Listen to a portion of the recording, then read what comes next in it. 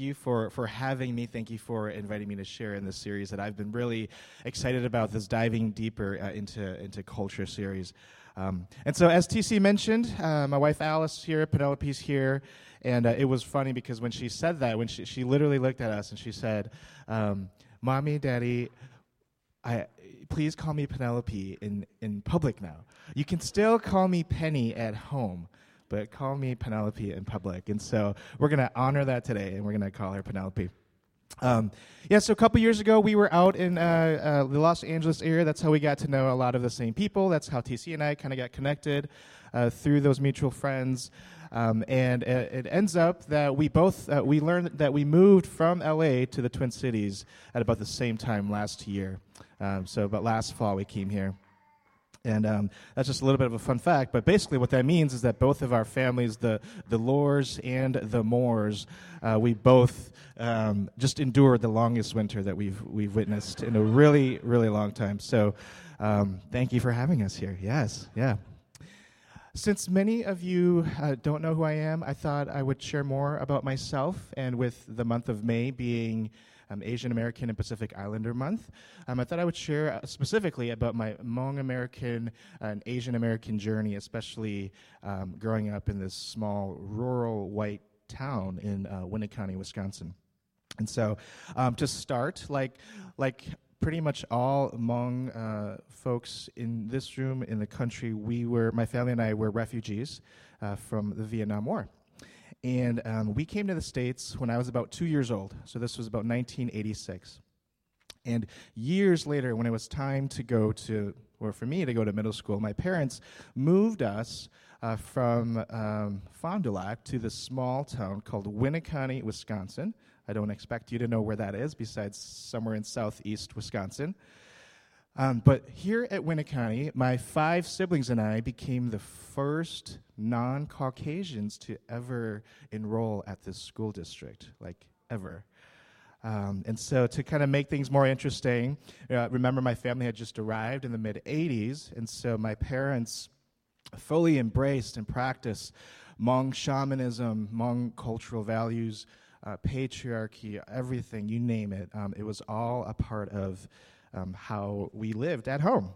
And without going into a whole ton of details, at home we practice this religion, shamanism or animism. If somebody was sick in our home or if things just weren't going well in the life of the family, we would call a shaman to come over, do a healing ritual, some kind of sacrificing, some kind of animals. And we would, prepare these dishes in traditional Hmong style. We'd be speaking Hmong to each other. We even watched Hmong-dubbed Bollywood films. Like, that's actually a thing. You can probably go to Hmong Village and pick up a copy for yourself. I don't know if they make DVDs, though. They might just be VHS. I don't know. So as you might imagine, the way that we were kind of growing up at home and then living in this small white rural town, we developed these radical kind of bicultural identities. This Hmong family, refugee, but planted in this exclusively white town in Winneconne, Wisconsin. And so we were constantly straddling in and out of these two different cultural systems. And I think at minimum that allowed us to at least see that there was a difference in cultural waters that we were swimming in. But I don't know if we could fully articulate and nuance what the differences were, especially just as teenagers, right? And it wasn't until I got older that I thought this is serious. This bicultural experience it's shaped me fundamentally, deeply. It's confused me at times. And so I took it serious to process it, to better understand it. And one Asian American Christian scholar who has been particularly helpful for me to kind of understand this really radical bicultural experience is a Korean American by the name of Sang-Hyun Lee. And Dr. Lee describes how people of minority cultures in America are often pushed to the fringes of society or marginalized. within like the larger white society. And so for Lee, when he's with kind of the majority culture, he feels marginalized as an Asian American. However, when Lee is in a predominantly Asian context, even then he feels a little bit marginalized because he feels like he might be too American, whatever that means. We could be up for discussion. So he finds himself stuck kind of in between these two worlds. And this kind of sounds like the language that Roots uses for kind of what we're all doing here, right? So there's this tension inside of people like Sang-Hyun Lee, myself, many of us here, where we find ourselves kind of straddling these two cultures and these two societies. So while discovering Dr. Lee's book was helpful for me to kind of give me language to describe my bicultural experience, it didn't really fully resolve the complexities of what culture really is underneath the surface. I think all of us can easily identify like the external attributes of culture, like the clothes that people wear. Yeah, obviously, the food, the language, the art. These are all the external attributes that we can see really quickly about what makes one culture unique from the other. But I think that's like the smaller portion. It's kind of like the tip of the iceberg. I think that so much of what culture is like underneath the surface, and that is kind of invisible and it's hard to see. Things like the cultural imagination, social expectations, things like just when you go to someone's house, like how do you engage with hospitality and these kinds of things. You can't spot these things right away. So I have been continuously challenged to kind of explore culture on that below the surface level more and more in terms of what it means for me to be Hmong American. Even after reading Dr. Lee's book. So likewise, in this sermon today, I'm going to challenge all of you to do similarly for your respective cultures. What's underneath the surface of your cultures, and how well do you know what that driving forces are for you? So how well do you know your cultures? So today, we're going to be uncovering some of these questions and dynamics of biculturalism, multiculturalism, and how they were at work in the life and in the teachings and the writings of the Apostle Paul. Specifically, within Paul's first century Greco-Roman and Jewish context, right? We're going to be looking at Paul's first letter to the Corinthians. So that's going to be 1 Corinthians will be in chapter 1, verses 18 through 25. So I invite you to turn there with me. Otherwise, I believe it'll be on the screens for us to follow along as well. But 1 Corinthians chapter 1, verses 18 to 25. For the message about the cross is foolishness to those who are perishing, but to us who are being saved, it is the power of God.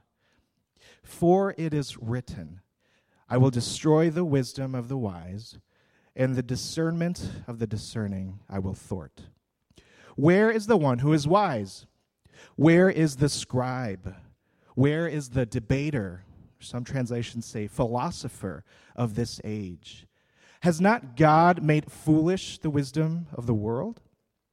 For since in the wisdom of God, the world did not know God through wisdom, God decided through the foolishness of our proclamation to save those who believe. For Jews demand signs and Greeks desire wisdom. But we proclaim Christ crucified, a stumbling block to Jews and foolishness to Gentiles. But to those who are the called, both Jews and Greeks, Christ, the power of God and the wisdom of God. For God's foolishness is wiser than human wisdom, and God's weakness is stronger than human strength. Now, if you listen carefully to that reading of Scripture, you may have noticed the word wisdom repeated quite a bit. Wisdom, or Sophia. Sophia in Greek, wisdom. And in this first letter to the Corinthians, Paul uses that word wisdom as a noun the most frequently in this letter compared to all his other letters in the New Testament. So as a noun, he uses it 28 times for all his letters. And 15 of those occurrences are right here in 1 Corinthians. And so this is going to be important to knowing why Paul is using this word wisdom in such a concentrated way in this letter. So we're going to get to that. But let's take a step back just for a second, and let's look at the verse 17, the verse right before the main passage.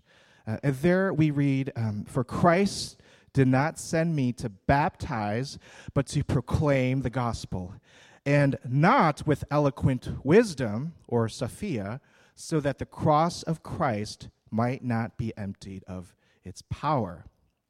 So from the beginning, Paul is using wisdom in contrast to the power of the cross of Christ. Essentially, this is painting wisdom in a pretty negative light here, and he is setting up our main passage with this contrast, that wisdom is kind of in this negative light. And so if we go to the start of our passage in verse 18, we read that for the message about the cross is foolishness to those who are perishing. To those who are perishing, right? But to us who are being saved, it's the power of God. And so those who are perishing, these are associated with those who see the message as foolishness, right? And I think we all would agree foolishness is the opposite of wisdom. And so again, there's this contrast that's very clearly painting wisdom in a negative light, because those who are perishing, they rely on a certain kind of wisdom at the cost of relying on the power of the cross. And so zooming out for a moment to continue getting this broader picture of how Paul is using wisdom, this word here. In the next chapter, if we were to jump there, 1 Corinthians 2, Paul writes, "When I came to you, brothers and sisters, I did not come proclaiming the mystery of God to you in lofty words or wisdom." All right, and again, the same kind of thought in the next verse goes, "My speech and my proclamation were not with plausible words of wisdom or Sophia, but with the demonstration of the Spirit and of power." So again and again, in this letter, Paul is showing us that this kind of wisdom is somehow antithetical to the power of the cross and the power of the Holy Spirit. So it should be very clear here, he's painting wisdom in this negative light in these opening chapters of 1 Corinthians. But just to kind of bring some balance, though, to this depiction of Paul, wisdom is not all bad, right? It's not all bad. In other parts of his letters, wisdom is a great thing, right? In Romans 11:33, Paul wrote about God. He wrote, "Oh, the depth of the riches and wisdom and knowledge of God." All right, and then Ephesians 1:17, Paul wrote, "I pray that the God of our Lord Jesus Christ, the Father of glory, may give you a spirit of wisdom and revelation as you come to know him." And one more in Colossians 1:9, "We have not ceased praying for you and asking that you may be filled with the knowledge of God's will in all spiritual wisdom," or Sophia, "and understanding." So this list of positive usage for wisdom could go on and on for a couple of other of his letters. But with these two contrasting meanings for wisdom within Paul's letters, we kind of begin to get a sense that Paul's kind of going out of his way in 1 Corinthians to depict wisdom in this negative light. So what was it about this kind of wisdom that the Corinthians were after that did not seem to get Paul's approval? Right? What was it about the Corinthians' notion of wisdom that Paul did not seem to be approving? All right. We get a glimpse at this at the beginning of the letter in two very short verses, right? Paul wrote to them at the beginning of this letter, 1 Corinthians, "For it has been reported to me by Chloe's people that there are quarrels among you, my brothers and sisters. And what I mean is that each of you says, 'I belong to Paul,' or 'I belong to Apollos,' or I belong to Cephas, or I belong to Christ. And so this church in Corinth, who were comprised of mostly the Greek Gentiles, non-Jewish believers of Jesus, they were divided in their loyalties to these different Christian leaders, right? And now it says that some were saying, I belong to Christ. Can we just give a public shout out to those people? Because they got it right? There was a group that actually said, I belong to Christ, right? So whether this was Paul's sarcasm or not, I don't know. I think it's great that he included that in there, right? But Paul lists these other leaders, including himself, right? Himself, Apollos, Cephas, and Christ. So we know who Paul is. Paul is the missionary to the Gentile world, to the nations. He wrote this letter. We know who Cephas is. Cephas is Peter's Aramaic name, and Peter, or Cephas, was one of Jesus' Jewish disciples. So that's who Cephas is. And we know who Christ is, right? Hopefully, if we don't know who Christ is, Pastor TC will preach you a sermon on that some other day, right? So that leaves us with who in the world is Apollos. Who's Apollos? This other one of the four names that Paul is highlighting here of Christian leaders in Corinth. Well, Apollos was a genuine follower of Jesus, right? He wasn't like a wolf in sheep's clothing. He was a true follower of Jesus. He was a Jewish follower of Jesus from the city of Alexandria in northern Egypt. And Alexandria was a hub for training Greek philosophy, or Sophia, right? Apollos had been trained in classical Greek rhetoric or wisdom, specifically known as the sophist tradition, right? The sophist tradition. You see how that word sophist sounds a lot like Sophia? So this was Apollos' background, right? And as you might notice, right, like this is kind of Paul's reacting to this a little bit. So Apollos was mentioned in Scripture as an eloquent man, right? And Paul kept saying in his letters here that Paul did not come preaching the gospel with eloquence, right? So you see Paul contrasting himself with Apollos' style of preaching. And in Acts 18:24, we see Apollos come on the scene, so we get a better picture of who Apollos was. And Acts 18 reads, Now there came to Ephesus a Jew named Apollos, a native of Alexandria. He was an eloquent man. There it is. He was an eloquent man, well-versed in the Scriptures. He had been instructed in the way of the Lord, and he spoke with burning enthusiasm and taught accurately the things of Jesus. Sounds kind of like a pretty decent preacher to me. I'll let you guys be the judge, but he sounds like a pretty decent preacher. But within this mostly Greek Gentile church setting, there may have been some Jewish followers there, but a lot of the evidence doesn't suggest that. So mostly Greek Gentile believers at Corinth, they really liked that flavor of Greek philosophy, that classically trained Greek rhetoric in their preachers. They looked up to it. They yearned and hungered for that kind of preacher that Apollos had been trained to be. So this would have been part of their just natural, normal kind of cultural system and framework. Greek rhetoric was just part of their society. Their world operated within the framework of Greek rhetoric as the driving force underneath the tip of their iceberg. And one scholar describes it as such. I'll be up there for you. As the three genres of rhetoric imply, the main areas of life where important rhetorical oratory operated were the courtroom, the civil assembly, and the important public civil and religious celebrations. To those who inhabited this realm of social life, rhetoric was perceived as being everywhere. Right? Life in the provinces and rural parts of the empire probably did not experience the place of rhetoric in the same way as the major centers. But there is good archaeological evidence of Hellenistic cities with amphitheaters, gymnasia, and markets where speech making was important. So the Greeks loved Greek philosophy. Shouldn't be surprising.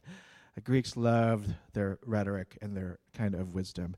And it appeared to be the case that the church in Corinth was comprised of this type of Jesus follower. And so we see now that this was the reason why Paul speaks of wisdom in this kind of condescending way in 1 Corinthians 1 and 2, where Paul had to compete with Apollos, this classically trained rhetorician type from Alexandria. Paul had to compete with him. And because these folks in Corinth, they were looking for something real specific in Greek philosophy, but the two-worded simple message of Christ crucified was not that eloquent sounding. It was not that compelling or elaborate, these two words. Instead, it sounded like foolishness to them. What is this garbage, Christ crucified? Give us a thesis or something, right? Can we begin to identify the cultural waters that these Greek-speaking Gentile believers were swimming in, right? Could they see their own cultural waters? If you were them, could you have seen that cultural water at that time? I guess we'll never know. Well, if Greeks looked for Greek philosophy, then what did Jews look for, right? What did Jews look for? We read in verse 22 of our main passage that Jews, on the other hand, looked for signs, or these acts of power and these acts of wonder that pointed to the Messianic age, the age where Yahweh would save and restore Israel, right? Jews looked for this kind of sign. For Jews, it wasn't the rhetoric and the elaborate, eloquent speeches that pointed to truth. It was these acts and these signs of power. And twice in the Gospel of John, the Jews, these are the Jews talking, they asked Jesus, "What sign can you give us that we may see and believe?" Right? And in Matthew, Mark, and Luke, they all report even Jesus' Jewish disciples asking him, "What will be the sign of your return, the end of the age?" They're looking for signs because for Jews, signs pointed to the arrival of the Messianic age of Yahweh's restoration of Israel. And Paul is saying in this letter that Jews asking for such signs, that the message of a crucified Messiah did not fit with these signs of power and wonder, that it was actually a stumbling block for the Jews to hear Christ crucified. It didn't fit with what they had been looking for. It didn't fit with their cultural rubric and how they were assessing leaders and God's activity in the world. A crucified Messiah on a Roman cross. That's what they got, right? What kind of Messiah was that, right? Surely not Israel's Messiah. So we can begin to see then how the message of Christ crucified, here's what it does. It confronts these dominant cultural rubrics. It confronts them. And then it critiques them, right? And it critiques these rubrics and these lenses that both Jews and Greeks wore over their eyes, right? The message of Christ crucified critiques our dominant cultural rubrics. Having said all of this about Jews demand signs, it's also really, really important to keep in mind that Paul was a devout Jew. He studied Torah. He studied the law of Moses in Jerusalem, right? He was zealous for the traditions of his Jewish ancestors. And so when Paul writes, Jews demand signs, but we preach Christ crucified, we should not think Paul is saying Jewish identity is now obsolete, because it's not, right? Paul was very much thoroughly Jewish still. He circumcised Timothy at one point, one of his pupils, right? So this is Paul, the Jew, writing Jews demand signs, but we preach Christ crucified. And so Paul, he then models for us, he exemplifies for us that it's appropriate, even necessary, to let the message of Christ crucified critique Paul's own ethnic identity, even while Paul holds on to that Jewish identity, right? So I'll say that one more time. Paul models for us that it's appropriate, if not necessary, to let the message of Christ crucified critique my cultural rubric and your cultural rubric. So that means how I assess things as a Hmong American or an Asian American ought to be open to that message critiquing me. Not so that I abandon my Hmongness or Asianness or Americanness, but so that my Hmongness and my Asianness and my Americanness is shaped and driven by that message. And the same is true for all of us in the room. No one's asking anyone to abandon your cultural lens or your cultural identity, but be open to letting the message of Christ crucified critique it so that your ethnic rubric and identity is shaped and driven by the message of Christ crucified.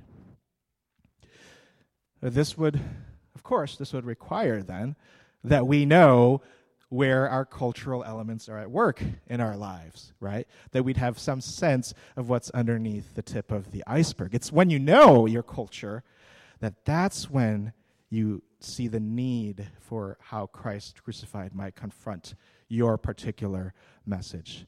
So do you know your culture? Do we know our cultures? So this idea of critiquing kind of our dominant cultural rubrics brings us back to Dr. Lee's concept of being marginalized at two cultural fronts, and Dr. Lee calls that space liminality, right? Liminality. That's not a word I would use very often. If I was out at Target running errands, I would never say liminality, but there it is, right?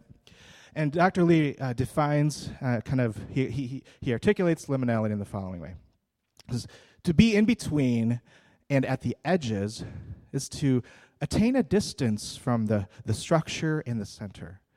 And in liminality, there's not only a kind of freedom to be and to think and to act in a way that's not quite allowed in the structure or the center, but also a freedom to be critical of the structure and the center, both negatively and constructively.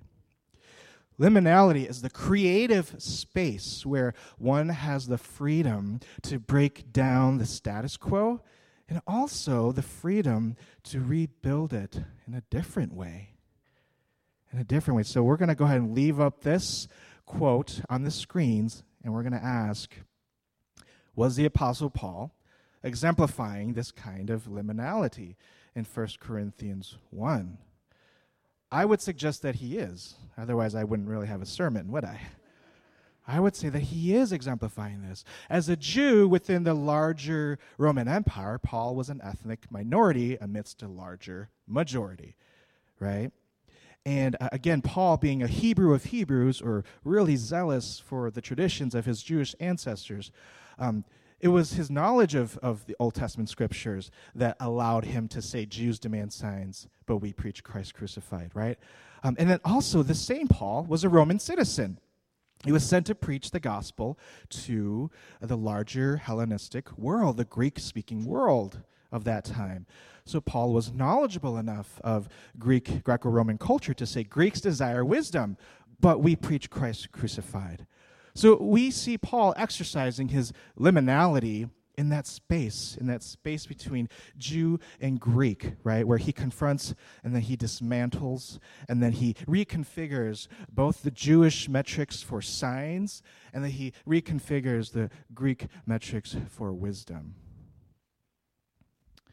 And then further in line with Dr. Lee's liminality, what Paul was doing here would have been a prophetic critique to the dominant social structures, or the dominant social locations, right? And so a concrete example of this was when Paul confronted Peter and James, who came from the church from Jerusalem. Paul confronts him on how to associate with Gentiles. And Pastor TC talked about that last week from Galatians 2. So Paul is confronting aspects of Jerusalem, this dominant cultural hub for Jewish life. And then on the other hand, Paul's same message would have been a prophetic critique to the dominant social structures of Athens and Rome and Alexandria, where Apollos was from. These were these large dominant social societies and cities that disseminated Greek philosophy and Greek law and Greek customs, right? And Paul was preaching to them because all of that large culture often happened at the colonizing of these minority ethnic groups within the Mediterranean. And so placed between these two social centers of Jerusalem, and we'll just lump Athens, Rome, and Alexandria, Paul proclaims this simple, this two-worded message of Christ crucified. Again, not eloquent, not compelling, not showing signs or acts of power or wonder, but sufficient in power to confront, to critique, dismantle, and then superseding these Greek metrics and Jewish metrics. The message of Christ crucified went beyond what their cultural axioms could measure, right? It superseded their cultural rubrics because in verse 25, Paul wrote, "For God's foolishness is wiser than human wisdom, and God's weakness is stronger than human strength." So here at Roots, what do we do with all of this biculturalism, multiculturalism, liminality? What do we do with all of that here at Roots? There might be two general ways that you're hearing this message today. I think the first way that we can hear this message is, what does it look like for you to dig deeper into your cultural setting underneath the surface or the tip of the iceberg of your culture, that you might allow the message of Christ crucified to critique that, right? That's kind of one way that we might be hearing this. I think another way that we could be hearing this message is, as for the bicultural folks in the room, right? As a bicultural, as a liminal person, what does it look like for you to proclaim the gospel so that it critiques dominant social settings around you? I think these are the kind of the two general ways in which we can kind of hear this message. And so I think right off the bat, it's clear all of us fall in the first category of we all have a particular culture underneath the tip of the iceberg to explore and to better understand. I think all of us, right, are in that camp. And I'm going to be a little bold here, and I'm going to say that for us who are in majority settings or spend our time in homogenous context, right? That's going to actually make it a little bit more challenging for you to see what's underneath the bottom of your cultural iceberg. And that's kind of just the nature of it, right? So in America, that is our white brothers and sisters, right? And it's not anything that they've done. It's just the setting is that white Americans are the majority. And if I were in a Hmong majority setting, it would be a matter of time before I lost track of, whoa, there's particularity going on here. I would start to think that everyone around me looks and talks like me, so then this just becomes normal. And so that is the ongoing challenge for our white brothers and sisters in Christ here in America, right? If you're in China, that's not the case, right? But being here at Roots, right, a multi-ethnic community, we've already stepped foot into welcoming our counterparts, right? To kind of reflect back to us that my culture is not universal, right? And that your culture is not universal. So being in the midst of different ethnic groups already allows us that space to see that about each other. And I think that's a really, really positive thing and a much needed thing for the life of the church in America. I think many of you would agree with that. Would you say? Amen? Amen. And so, again, I'm not saying we need to abandon cultural lens, even if cultural lens is whiteness or Asianness. I think that oftentimes that, again, for the majority brothers and sisters, that it's when some white, whether they're believers or not, when they deny that there's a white lens, I think that actually gets us into more trouble. So I think it's helpful to just name it and then to say to label it particular, just like I'm particular, and neither one of us is universal. I think that is a very healthy way of seeing our role as a multi-ethnic community. And so what I am saying is that all of us, yes, all of us need to explore. There's no exceptions to this, right? All of us need to explore what's underneath the tip of our iceberg. And again, not even the Jewish apostle Paul was an exception to this, right? Paul thought it necessary that the message of Christ crucified should come and critique his own Jewish identity. So then that leads us to the other number of us in the room who we identify as bicultural, multiracial, that we see ourselves in that vein. And then we might be feeling this permission, this encouragement to actually embrace more and to leverage more our multiple cultural heritages. Because when we do that, we actually have a bigger bandwidth in our gospel proclamation and our gospel living. And it's almost like, if you're a liminal person, it's almost like God just doubled your audience of who needs to hear Christ crucified, right? You have multiple languages, multiple cultural paradigms that you understand are at work. You see different cultural waters at work. You can enter in and out of them. Yeah, God's just like doubled your audience. So steward that, right? Steward that well. Yeah. So we'll go the final step here and ask, how is this message of Christ crucified good news for us here at Roots as an entire community? How has this time been good news for us here, hearing this message? We all know that we're all embodied and enculturated beings, right?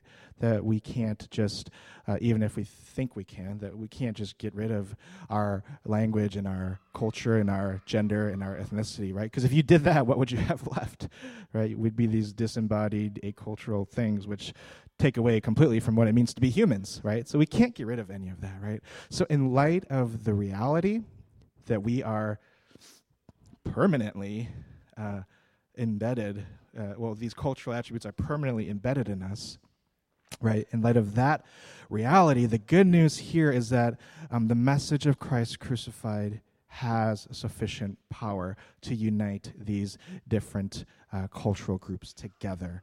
And here's what I mean by that.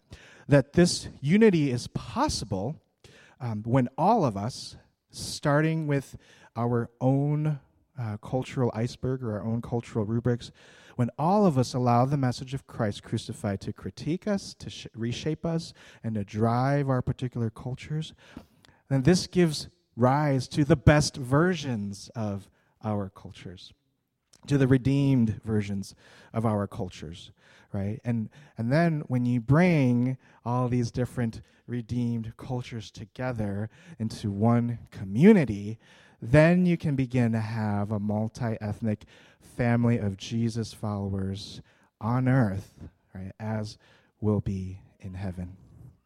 Yeah, amen. Let's join together in prayer. Gracious God, we are your people, Lord. We are the people who you knew before you created the world, God. God, that your word says you've called us to yourself, Lord. We're the called. And so for the called, you are both power and you both satisfy the signs, God. That whatever we look for, whatever our parents looked for, God, because there's a generational rubric as well, God, that you satisfy and you supersede all that we need as particular people, Lord. Thank you that you can do that, Jesus, that you are universal and that we are not, Lord. So thank you that you are the God who enters into our setting in our situations and you meet us exactly where we are at, Lord. So God, we pray that as your people, we would be open to your Holy Spirit convicting us of sin, of actual sin, and how our different cultures need to be reformed by you, God. God, and it's within our own respective cultures that we pick up that responsibility first, God, before we look outwardly to others. God, we pick it up that it's our need to repent in our respective cultures, Lord, that you may have your way with us as a redeemed community of multi-ethnic believers here, God. So it's in the name of Jesus that we give you this time, and we give you praise. Amen.